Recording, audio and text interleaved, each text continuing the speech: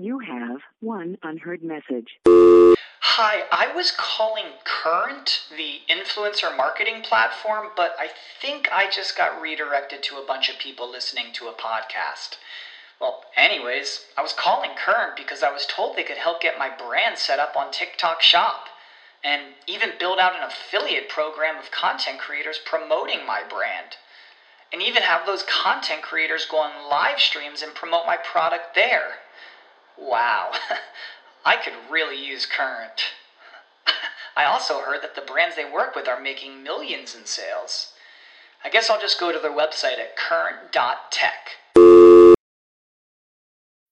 When you need mealtime inspiration, it's worth shopping Kroger, where you'll find over 30,000 mouth-watering choices that excite your inner foodie. And no matter what tasty choice you make, you'll enjoy our everyday low prices, plus extra ways to save, like digital coupons worth over $600 each week. You can also save up to $1 off per gallon at the pump with fuel points. More savings and more inspiring flavors make shopping Kroger worth it every time. Kroger, fresh for everyone. Fuel restrictions apply. Winter is coming, and the VC climate for gaming companies that was red hot is cooling down fast. You either go into survival mode or you look at alternative financing opportunities.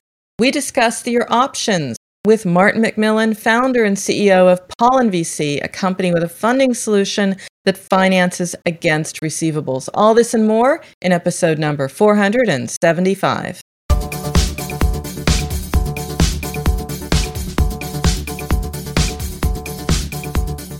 Welcome to Mobile Presence, your destination for everything mobile. Capital, it's the essential ingredient for building your company. Without it, you can't operate and grow. And right now, this is not just a worry, it is soon to be a reality as we enter a challenging VC fundraising climate. VC expectations are growing, and the investment rate is slowing down. The bar is high, really high. I mean very high. And you have a choice as an app marketer or an app owner, a gaming app owner. You can go into survival or you can get creative and look at financing opportunities outside of the standard VC pathway. Today we talk about the alternatives and bust some valuation myths with my guest, and he has really the cred to do both. He has 20 years of experience in launching and building technology businesses in the financial services and media sectors, and he has a previous career as an investment banker. He saw the opportunity early on to marry his traditional financial markets and technology experience to create a new financing model for the app and gaming economy, and that result is Pollen VC. I want to welcome Martin McMillan, founder and CEO of Pollen VC. Martin, great to have you here today. Thanks for having me on again, Peggy. And you're coming to us from where now? I'm currently in Bali in Indonesia. So Okay. I'm with my family on 6 weeks of remote working. This is the third year we've done it. It's proving great for the kids and also pretty good for our productivity as well. And speaking of productivity, probably a little bit of downtime as well to think about what you're doing at Pollen VC. And we'll get to that in a moment because it has been a really exciting year for you. I've been watching the blogosphere. I've been watching what goes on at the events, and you've been at a lot of them. But first, let's go back. Let's go back to the beginning of your career because banking and media, they come together in your career and your company. Tell me one thing that I won't find on LinkedIn that tells me a little bit more about how you started this, because I get the feeling you might have been in this pinch yourself. It was one of these, I was the guy with a problem type of scenarios. So I had spent 2 years of my life doing a music remixing app. And then through launching the remixing app on the app stores, I came across the problem that we currently solve, which is around payment delays, access to capital, etc. So I took the proposition in terms of we needed to access capital that was trapped up in the payment cycles of the app stores and the advertising networks to several different invoice financing companies in the UK. And of course, none of them really could understand what we were talking about because it doesn't follow a normal, send an invoice, Apple pays the invoice type of scenario. So that's where the previous experience as a banker came in, because what we spotted was basically there's phenomenally good credit quality from all these platforms. So the risk is actually very low. And so that was the sort of seed of the idea, if you like. And we use technology to verify exactly what's been earned, and then we lend money against it. So yeah, so it was one of these I was the guy with the problem type of founder stories, and things have evolved since we did our first lending, substantially evolved since we did first lending in 2015. And you talk about it, problem and solution. You had a problem, you found a solution. Let's talk about that for a moment, because it's a volatile market, obviously. Alternatives to venture capital keep finance flowing. And you have made the move to make an offer. You offer an alternative at Pollen. Unpack that for me a bit. What exactly do you do, and how do you do it? So what we do is we provide what we call revolving credit facilities to gaming studios and app developers.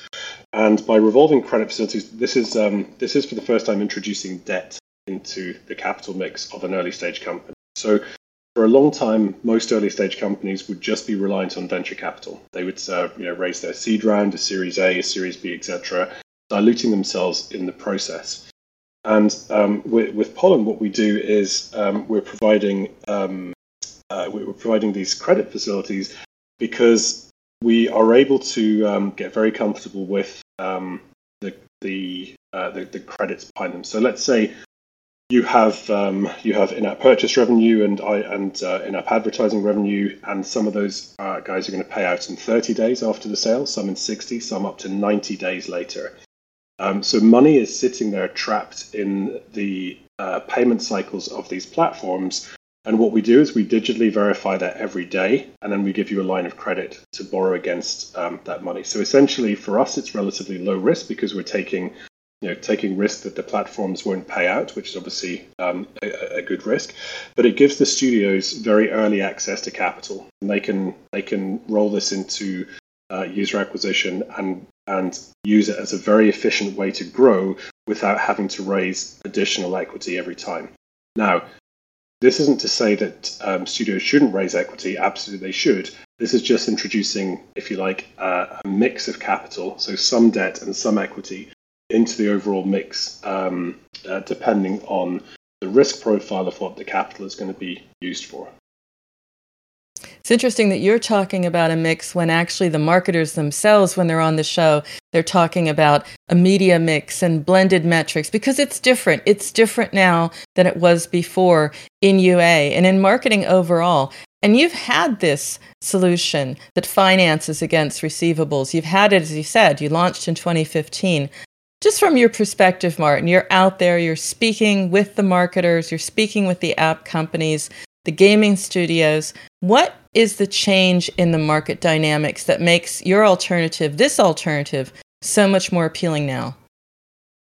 I think firstly on the user acquisition side, marketers have got way better understanding the cohort dynamics, and particularly thinking through a more financial lens about cohort P&Ls, how long it takes, and then, if you like, a sort of a yield, if you like, on the user acquisition over time. So I think the financial thinking among the UA community has got better, and the overall financial literacy has got better over the last few years.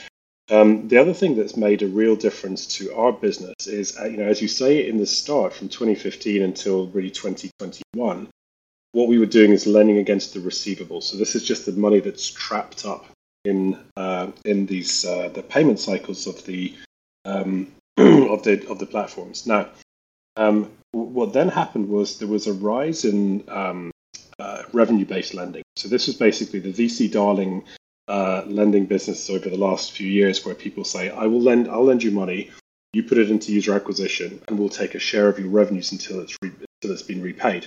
So there are lots of these companies, very much sort of cookie cutter propositions coming to market, and that in a way really helped us, in a way that the rising tide floats all the ships.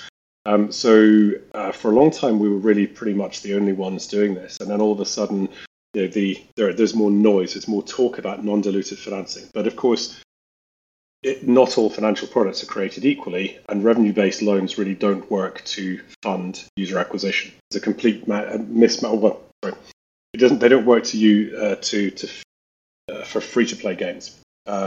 It's not a very effective mechanic, simply because the lifetime value of the asset, if you like, the game or the app, does not particularly correlate well to when the loan has to be repaid. So it's a bit like a square peg in a round hole. But it very much got us thinking. It's like, how could we use our kind of superior knowledge about how gaming studios really operate? And we came up with this. We came up with this addition to our lending model, which we call residual cohort lending. And the way to think about that is, this is not new users that are expected to be acquired in the future. These are the users you've already acquired. So the way to think about it is, if you press stop on all new user acquisition today, how much kind of long tail expected value in all of your existing cohorts, whether they were acquired yesterday, a month ago, or a year ago, are expected to sort of play out over time.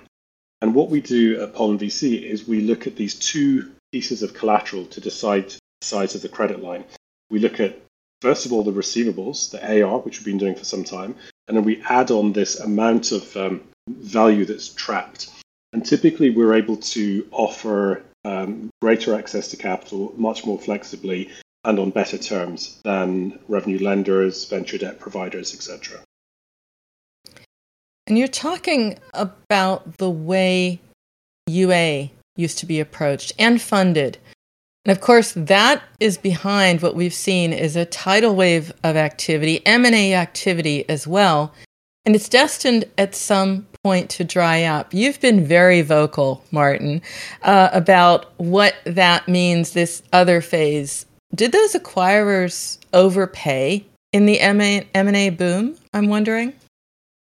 No, I think time will tell, right? And what I think we're seeing just now, and this is, as you said, I've written some posts and done some conference talks recently. Yes, you have been in the middle of some controversy, Martin. That's why I wanted to hear about it. Perhaps a little, right? So all we were trying to do is to point out that, for a long time, all of the M&A has been in a rising market. It's all about, multiples, comparables. Well, these guys went for this much, therefore these guys should be worth this much, etc. And it all gets sort of talked up. And then all of a sudden, obviously, the world has changed over the last few months, and people are getting a lot more sanguine about, whether it's writing VC checks, whether it's the M&A, a lot of stuff has cooled there and so on as well. And people tend to look through a different lens. And so what we were suggesting is basically, like, instead of a top-down framework valuation to, based on whatever, comparables and what everyone else had been sold for, we suggested a framework which is basically on a bottom up, saying where are the real value drivers in the gaming studio? And it really came down to three things. The first one being, how much value is in these residual cohorts, right? So what's effectively, if you press stop on it all, what's the present value of everything that's expected to happen? So you get to that as a starting number. So that's the first thing. Now, the second part of the framework is all around, how good is my user acquisition machine? What kind of financial returns am I going to be able to make over time? So if I can make, for example, if I've got 2 or 3 year long LTVs on my game, and I'm able to make, let's say, a 5% monthly return on capital on my UA spend, that's 60% annualized return. That's a pretty efficient machine. And if you can put more and more money into this machine and it still keeps running, then again, you can create a financial framework to value how good my machine is, if you like, and how much I think I can scale on my machine. And those two parts are really the core of how we see a financial buyer. And bear in mind, this is deliberately very much looking through a financial lens. And then in part 3, you've got basically everything else. You've got, what's the cross-promotion capabilities of my, if I were to be acquired, can I put a monetary value on that? Then you have, you have the team, you have the culture, and all of these. Now, you're never going to talk down, acquiring a studio with a great team. But if you look at the ability of teams to produce hit after hit after hit, it's very, very low. There are very, very few people who can really call themselves hit factories, and this is, this includes some of the biggest biggest names in the game, right? So really what we're talking about is if you're looking at through a very, very kind of astute financial lens, then here's a framework based on these cohorts and the efficiency of the machine to come up with a monetary value that's more defensible in a tougher M&A climate. And of course, understanding what you have right now for users, that's really important in hyper-casual because you're not going to have them. The retention curve there is not very long. So, generally speaking, it's like a 14-day. It might be a little longer because they're changing mechanics. We're hearing about hybrid casuals looking like hyper-casual. It's unlocking the value of users you currently have and understanding that and saying, okay, as you said, push stop right now. What do I really have? At Pollen, are you working primarily with the free-to-play, or is this for all the game genres? There are a couple of things. I mean, the hyper-casual as a genre, we're seeing less and less kind of interest activities. We're seeing it wane as an entire sector. Every single person we know in hyper-casual aspires to create longer LTV games. Hyper-casual can be a great sort of, one-shot ticket to the moon, if you like, for one game, puts them on the map. But a hyper-casual studio being expected to create hit after hit after hit is very, very difficult and kind of not very good for the soul. So all of these guys are looking at, how can I create, potentially leverage the success I've had in hyper-casual and create games with longer LTV genres. So they're building more of a franchise that's something more valuable that someone's going to ultimately pay for. You look at the M&A, I mean, how many hyper-casual studios have been acquired? I actually can't think of any. Hyper-casual publishers, of course, they have been, but the future revenue stream of a hyper-casual publisher is dependent on how good they are in terms of deal flow. Where they get the cannon fodder from lots of different studios to keep cranking out hyper-casual hits, and I think that's getting harder and harder. So everyone's got their eye on creating longer LTV games, building proper franchises where people will stick around for months or years, as opposed to days or weeks.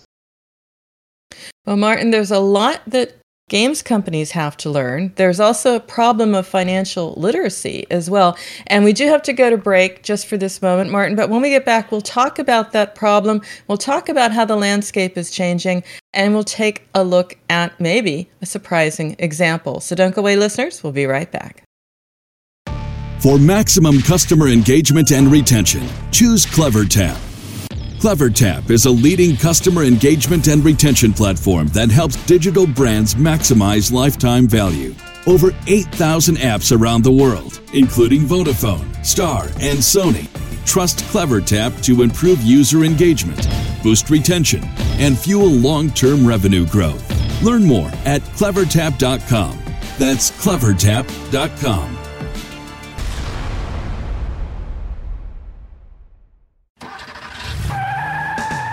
Are you looking for the best in WordPress speed, security, and scalability? WP Engine is a digital experience platform for WordPress, powering digital experiences for large brands around the world.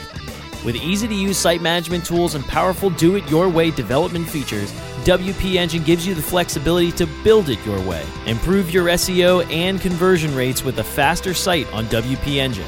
Learn more on WPEngine.com. Miami is more than beaches, palm trees, and fun in the sun. It's home every year to the Miami Book Fair, celebrating its 39th year of hosting authors and readers from around the world, November 13th through the 20th. Join us in downtown Miami at the Wolfson campus of Miami-Dade College. Connect with over 500 authors reading from their books in English, Spanish, French, and Creole, answering questions and signing hard copies. The 2022 edition of the Miami Book Fair welcomes everyone of all ages to come together, meet and make new friends, exchange ideas, and discover one's next favorite author. Let's explore, discover, and learn together. Featured authors will include award-winning novelists Anthony Horowitz, Ben Mesrich, Craig Johnson, Danny Shapiro, Elena Shapiro, Jimmy Attenberg, poet Sandra Cisneros, and authors writing about the trending topics of the day. Lisa Genova, Jerry Stahl, Marie Brenner, Mark Kurlansky, Samantha Cole, Stacy Schiff, Katie Tour, and many others. For more information, please visit MiamiBookFair.com. Follow the fair at Miami Book Fair and join the conversation hashtag Miami Book Fair 2022. Welcome back to Mobile Presence. We have Mark. You have one unheard message. Hi, I was calling Current, the influencer marketing platform, but I think I just got redirected to a bunch of people listening to a podcast. Well, anyways, I was calling Current because I was told they could help get my brand set up on TikTok Shop and even build out an affiliate program of content creators promoting my brand. And even have those content creators go on live streams and promote my product there. Wow, I could really use Current. I also heard that the brands they work with are making millions in sales. I guess I'll just go to their website at current.tech. When you need mealtime inspiration, it's worth shopping Kroger, where you'll find over 30,000 mouth-watering choices that excite your inner foodie. And no matter what tasty choice you make, you'll enjoy our everyday low prices, plus extra ways to save, like digital coupons worth over $600 each week. You can also save up to $1 off per gallon at the pump with fuel points. More savings and more inspiring flavors make shopping Kroger worth it every time. Kroger, fresh for everyone. Fuel restrictions apply. Martin McMillan, founder and CEO of Pollen VC. And before the break, Martin, we were talking about what games companies need to know and how things have changed. And what that comes down to is also a problem of financial literacy that Pollen has been addressing. What are you doing so that basically marketers, companies, they need to know when to turn to equity, when to turn to debt? It's a tough call to make. How's it being handled? How are you handling this at Pollen? I think one of the things we've always tried to do as a company is pay it forward a little bit in terms of financial education. So you get better outcomes when people really understand the financial impacts of what they're doing. Now, in gaming companies and mobile companies generally, there has been a very interesting and kind of unfortunate kind of way that things have evolved, in that there's been almost like there's very poor communication typically between finance leads and UA teams and marketing teams. And, we've always advocated for much, much closer ties and really getting the finance teams to understand the business, the mechanics, the metrics, if you like, of user acquisition, and also vice versa, right? So for user acquisition teams to understand the financial side of it. So, very often what would happen is you would see finance teams allocate UA teams a budget. So let's say there's a budget of $500,000 for a month, or $100,000 for a month, whatever the number is, and that would be allocated from a budget, and the UA team would go and spend that money to acquire as many high-value, high-paying users as possible. And really, that's a really very, very old-fashioned way to look at it. We've always advocated for, if the finance and UA teams really understand each other's business, then the question should not be, what is my monthly budget? The question should be, first of all, do we as a company have a user acquisition machine? Do we have an investment formula where, with the right capital, we can make sort of predictable, repeatable returns on the capital invested, right? Now, unfortunately, that's where most people fall over, and they just can't get those unit economics to work. But for those that can, that's great. And if finance and user acquisition teams are working together, then the next question to ask is basically, well, where can we fund capital? Where can we find capital to feed the machine? And that should just go through a dispassionate stack, starting with lowest cost first, up to higher cost sources of capital. So immediately that starts with your ad network credit line. So if Facebook or TikTok or Google or whoever is prepared to give you 30 days of trade credit, that's like a free risk transfer of LTV risk on you to them. So you should always take it and always keep it maxed out. Next, you have maybe internal cash, money that's sitting slopping around a bank account, maybe from another game that's earning like 1% per annum in interest or something. And you could redeploy that money into a much higher return, putting it through your UA cycle. So you should rationally use that next for as long as you've got the the capital to do so. And then what people then do is then they turn to facilities like revolving credit facilities, the kind of thing that we do at Pollen VC.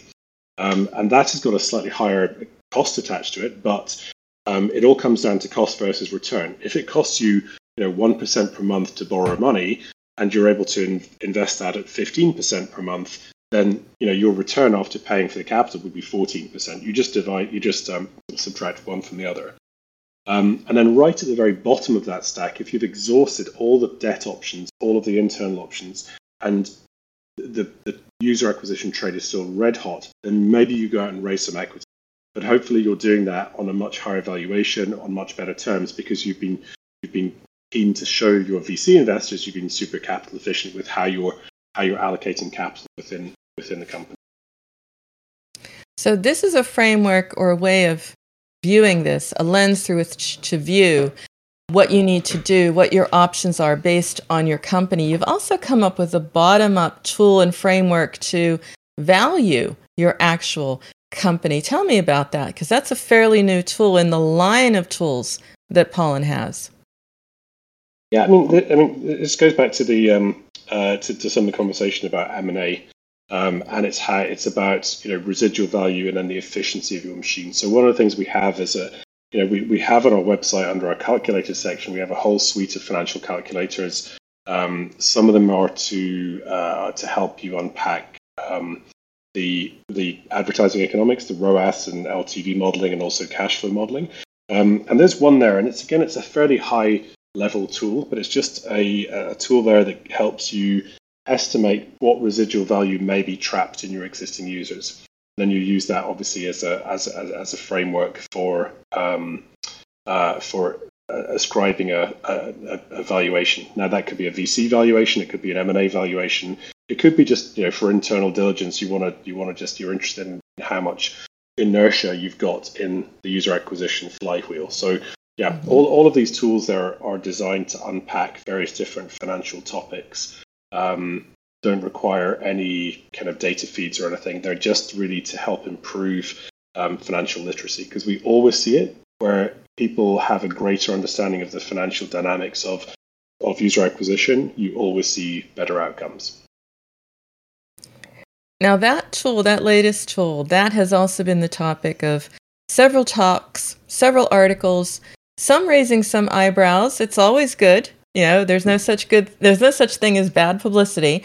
Why do you think this is, Martin? What have you touched upon? What nerve have you touched upon? I've been through in my career a number of different economic cycles, and I think that because things have been so good for so long, people have sort of forgotten a little bit what to do when everything's not up and to the right.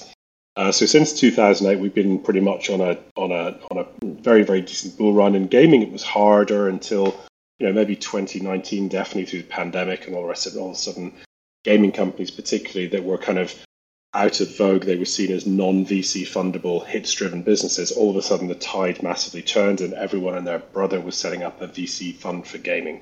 So there's been lots and lots of VC activity. There's lots and lots of M&A activity, and of course, everyone just loves to keep talking it up, because if you're a founder, you're the investors, you're somewhat sort of biased to do so, if you like. And what we were trying to do there is just sort of just give a little bit of a rain check. So not in any way to kind of be that contrarian or anything, but just to try and put some sort of like some ground zero metrics, because part of the reason is actually to help founders and studios argue against really aggressive down rounds or kind of predatory M&A offers, right? Now, on the basis something is worth what someone is prepared to pay for it, that's great in a super bull market, talk it up environment. But in a down environment, we figured that founders needed to be armed with some tangible financial metrics around their business, so that they can argue from a better position of strength. So let's stay with metrics for a moment. What metrics do you need to look at? Does a founder need to look at to avoid sending short-term UA costs, into the stratosphere? So something we've been looking at a lot more recently, and we've realized, as people go out for longer and longer LTV games, thinking that this is a big pot of gold, really it comes down to the financial returns and over what profile you're making a financial return, right? So you could have a mid-core game where you're making a 60% return in 6 months, right? So you turn $1 into $1.60 after 6 months, you're making a 10% monthly return on capital. We always advocate for bring it down to a monthly return. Don't just look at the 60% return. Does it take me 6 months or 4 years to make that 60% return? Because it's going to make a huge difference how I allocate capital. So we always suggest bringing it down to a monthly return. So let's say I've got a 10% monthly return on capital. That's super solid, right? That's if you annualize that to multiply it by 12, that's 120% return on capital over a year. Really strong. Now, I think the mistake that some people are making they're looking at like really, really long-term horizons. They're looking, well, I'm breaking even after maybe 15 or 18 months. So I get my dollar invested in UA, I get it back after 15 or 18 months. And I expect to go and make maybe a 15, 20% return, but it's going to take me 2 or 3 years. So you may find actually when you break it down to a monthly return, people are making maybe 0.5% per month or 1% per month. So when you annualize that and you compare shorter LTV versus longer LTV, it can make a huge difference. Now, that's not to say you might get some long LTV games that have crazy high monthly returns because people keep paying for ages. But what we're advocating for more and more is to look at your total LTV, subtract your CAC, so you look at your profit. How many months does it take me to earn that profit? So you bring everything back and you rebase everything to whether it's a hyper casual game or it's a mid-core or it's a merge game or it's a puzzle game, whatever. Bring everything back to a monthly return on capital so you can compare. And that allows you to make more informed choices across genres, because you might think, hey, my merge game's got like a super long LTV. But when you look at the monthly returns, it's actually, you should probably be making different sorts of games because there are better financial returns to be had. So yeah, monthly return is I think a super important metric. You've worked with a lot of companies and probably seen a lot of surprises, where, as you put it, you're looking at one goal, you're seeing one metric, but possibly blinded to the other. You're seeing that this game would be really good, but it's going to take a long time. And of course, in this climate, that's the variable you don't want to play with, because things change rapidly.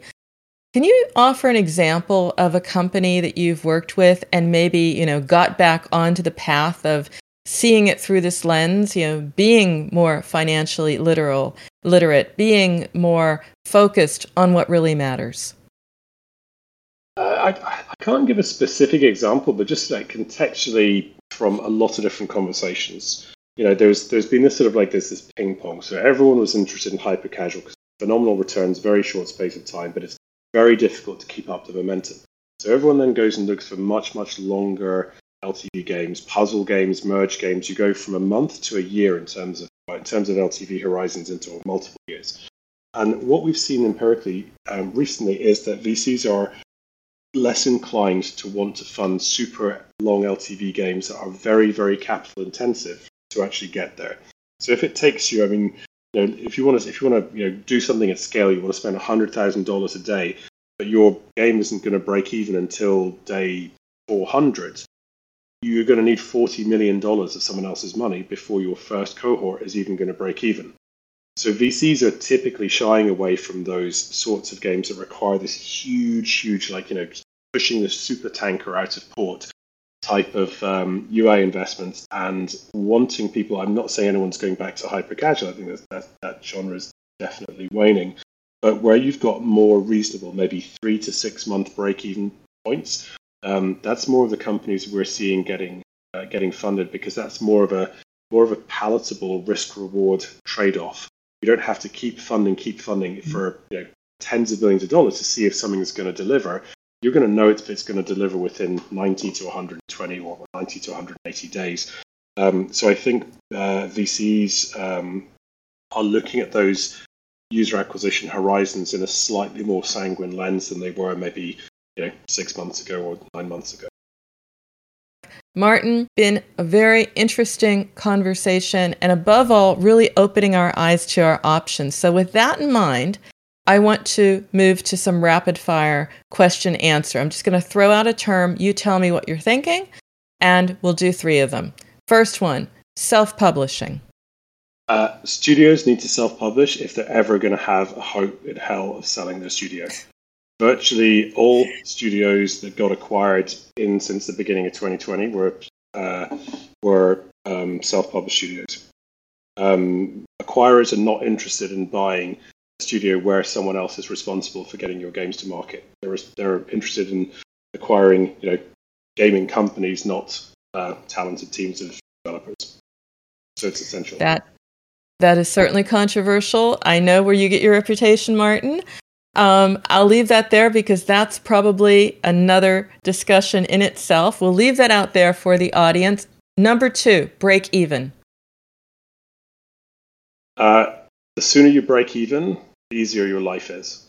In terms of UA spend, right? It's just, if you are, it's a bit like being a farmer, right? If you're say you've got 2 different ends of the spectrum. One, you've got like someone that's farming salad greens, and you plant your crop, and then you have the hydroponics, and 7 days later your crops are at market, right? So there's only a 7-day window for things to go wrong. Maybe your hydroponics fail or whatever it may be. Compare that to a longer term crop. I don't know, maybe something like sugar cane or something like that, where you've got maybe a 2-year time horizon. A lot of stuff as a farmer can go wrong. You could have floods, you could have drought, you could have, people changing their taste for your crop onto another one. So time horizons are really important. The quicker you break even, you get to the lily pad of say, hey, I've earned my money back now. Everything back is gravy. So, obviously depending on genre and overall risk appetite, but basically the quicker you break even on UA, the easier your life becomes. And not only because I'm a Game of Thrones fan, but you're talking about it so much. The climate is changing, so we will go with that. Winter is coming. I think it's here. It's absolutely here.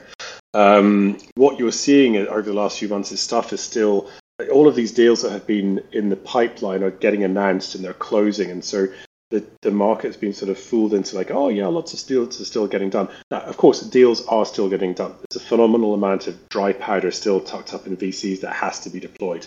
I think it gets deployed in earlier stage companies, in seed and Series A companies. It doesn't go into massive mega rounds for user acquisition and gaming companies. And also, everyone's just got a much dimmer view of the world. Everyone's more cautious. Everyone's playing wait and see. Where does it land? What's going to happen? And with further recessions in the winter, what is that going to mean for gaming spend, etc. So I think people are just generally much more cautious, and I think we are.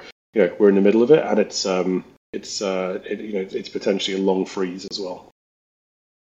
Well, then we have to wrap with this, Martin. You leave me on a cliffhanger that it is. VC financing was red hot, but cooling down. Winter is coming. Winter is here. What is your top tip, either as Martin or as Pollen VC, top tip to survive and thrive despite it all?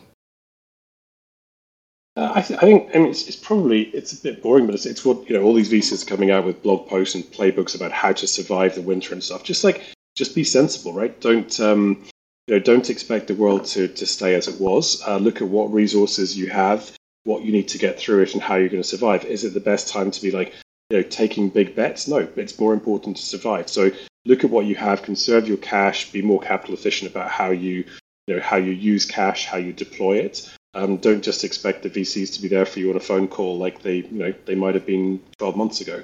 And just have some survival instinct and just trust your gut. And part of that, of course, is knowing your options, which brings me to asking you a couple questions about how to stay in touch with you, but also where to find the tools and the resources that you offer at Pollen VC. What's the best way to get the best overview?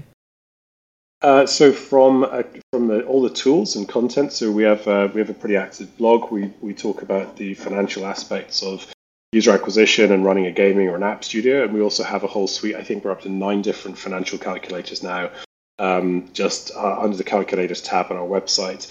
If folks want to get in touch with me, I spend a lot of time on LinkedIn. So please just reach out to me directly on LinkedIn. It's probably the easiest way to get in touch. Excellent, Martin. And that's what we'll do. I follow you there as well. Thanks so much for sharing today. Thanks for having me on the show, Peggy. And of course, if you have a story to tell, maybe like Martin, some advice, whatever, then reach out to me on social or email me, Peggy@MobileGroove. MobileGroove.com is where you'll find my portfolio of essential reads on the industry and resources for the app economy. You can also check out this and all earlier episodes of our show by going to WMR.fm, or you can find our shows on Amazon, iTunes, Stitcher, Spreaker, Spotify, and iHeartRadio simply by searching Mobile Presence. And if you prefer video, well, hey, we've got you covered as well, because we have a video podcast of this show powered by The Groove on YouTube. So until next time, remember, every minute is mobile, so make every minute count. Keep well, and we'll see you soon.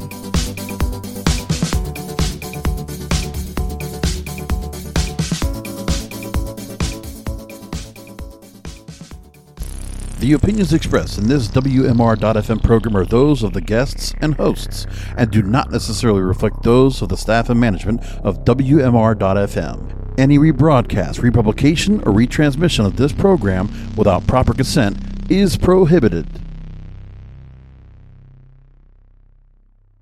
Prescription products require completion of an online medication consultation with an independent healthcare provider through the LifeMD platform and are only available if prescribed. Subscription required. Individual results may vary. Additional restrictions apply at lifemd.com. Read all warnings before using GLP-1s. Side effects may include a risk of thyroid C-cell tumors. Do not use GLP-1s if you or your family have a history of thyroid cancer. If you've struggled for years to lose weight and have given up hope, did you know you can now access GLP-1 prescription medications through LifeMD? LifeMD is now offering eligible patients online access to GLP-1s, the breakthrough prescription medication that can help you lose body fat and weight. Listen to what people are saying. You just take your shot. It doesn't feel like you're on a diet. What I wasn't expecting it to do was to shut off the food noise. This was life-altering, and if I can do it, I feel like anybody can do it.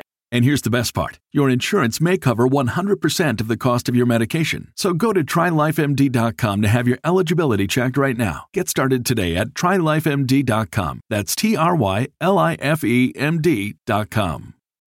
When you need mealtime inspiration, it's worth shopping Kroger, where you'll find over 30,000 mouth-watering choices that excite your inner foodie. And no matter what tasty choice you make, you'll enjoy our everyday low prices, plus extra ways to save, like digital coupons worth over $600 each week. You can also save up to $1 off per gallon at the pump with fuel points. More savings and more inspiring flavors make shopping Kroger worth it every time. Kroger, fresh for everyone. Fuel restrictions apply.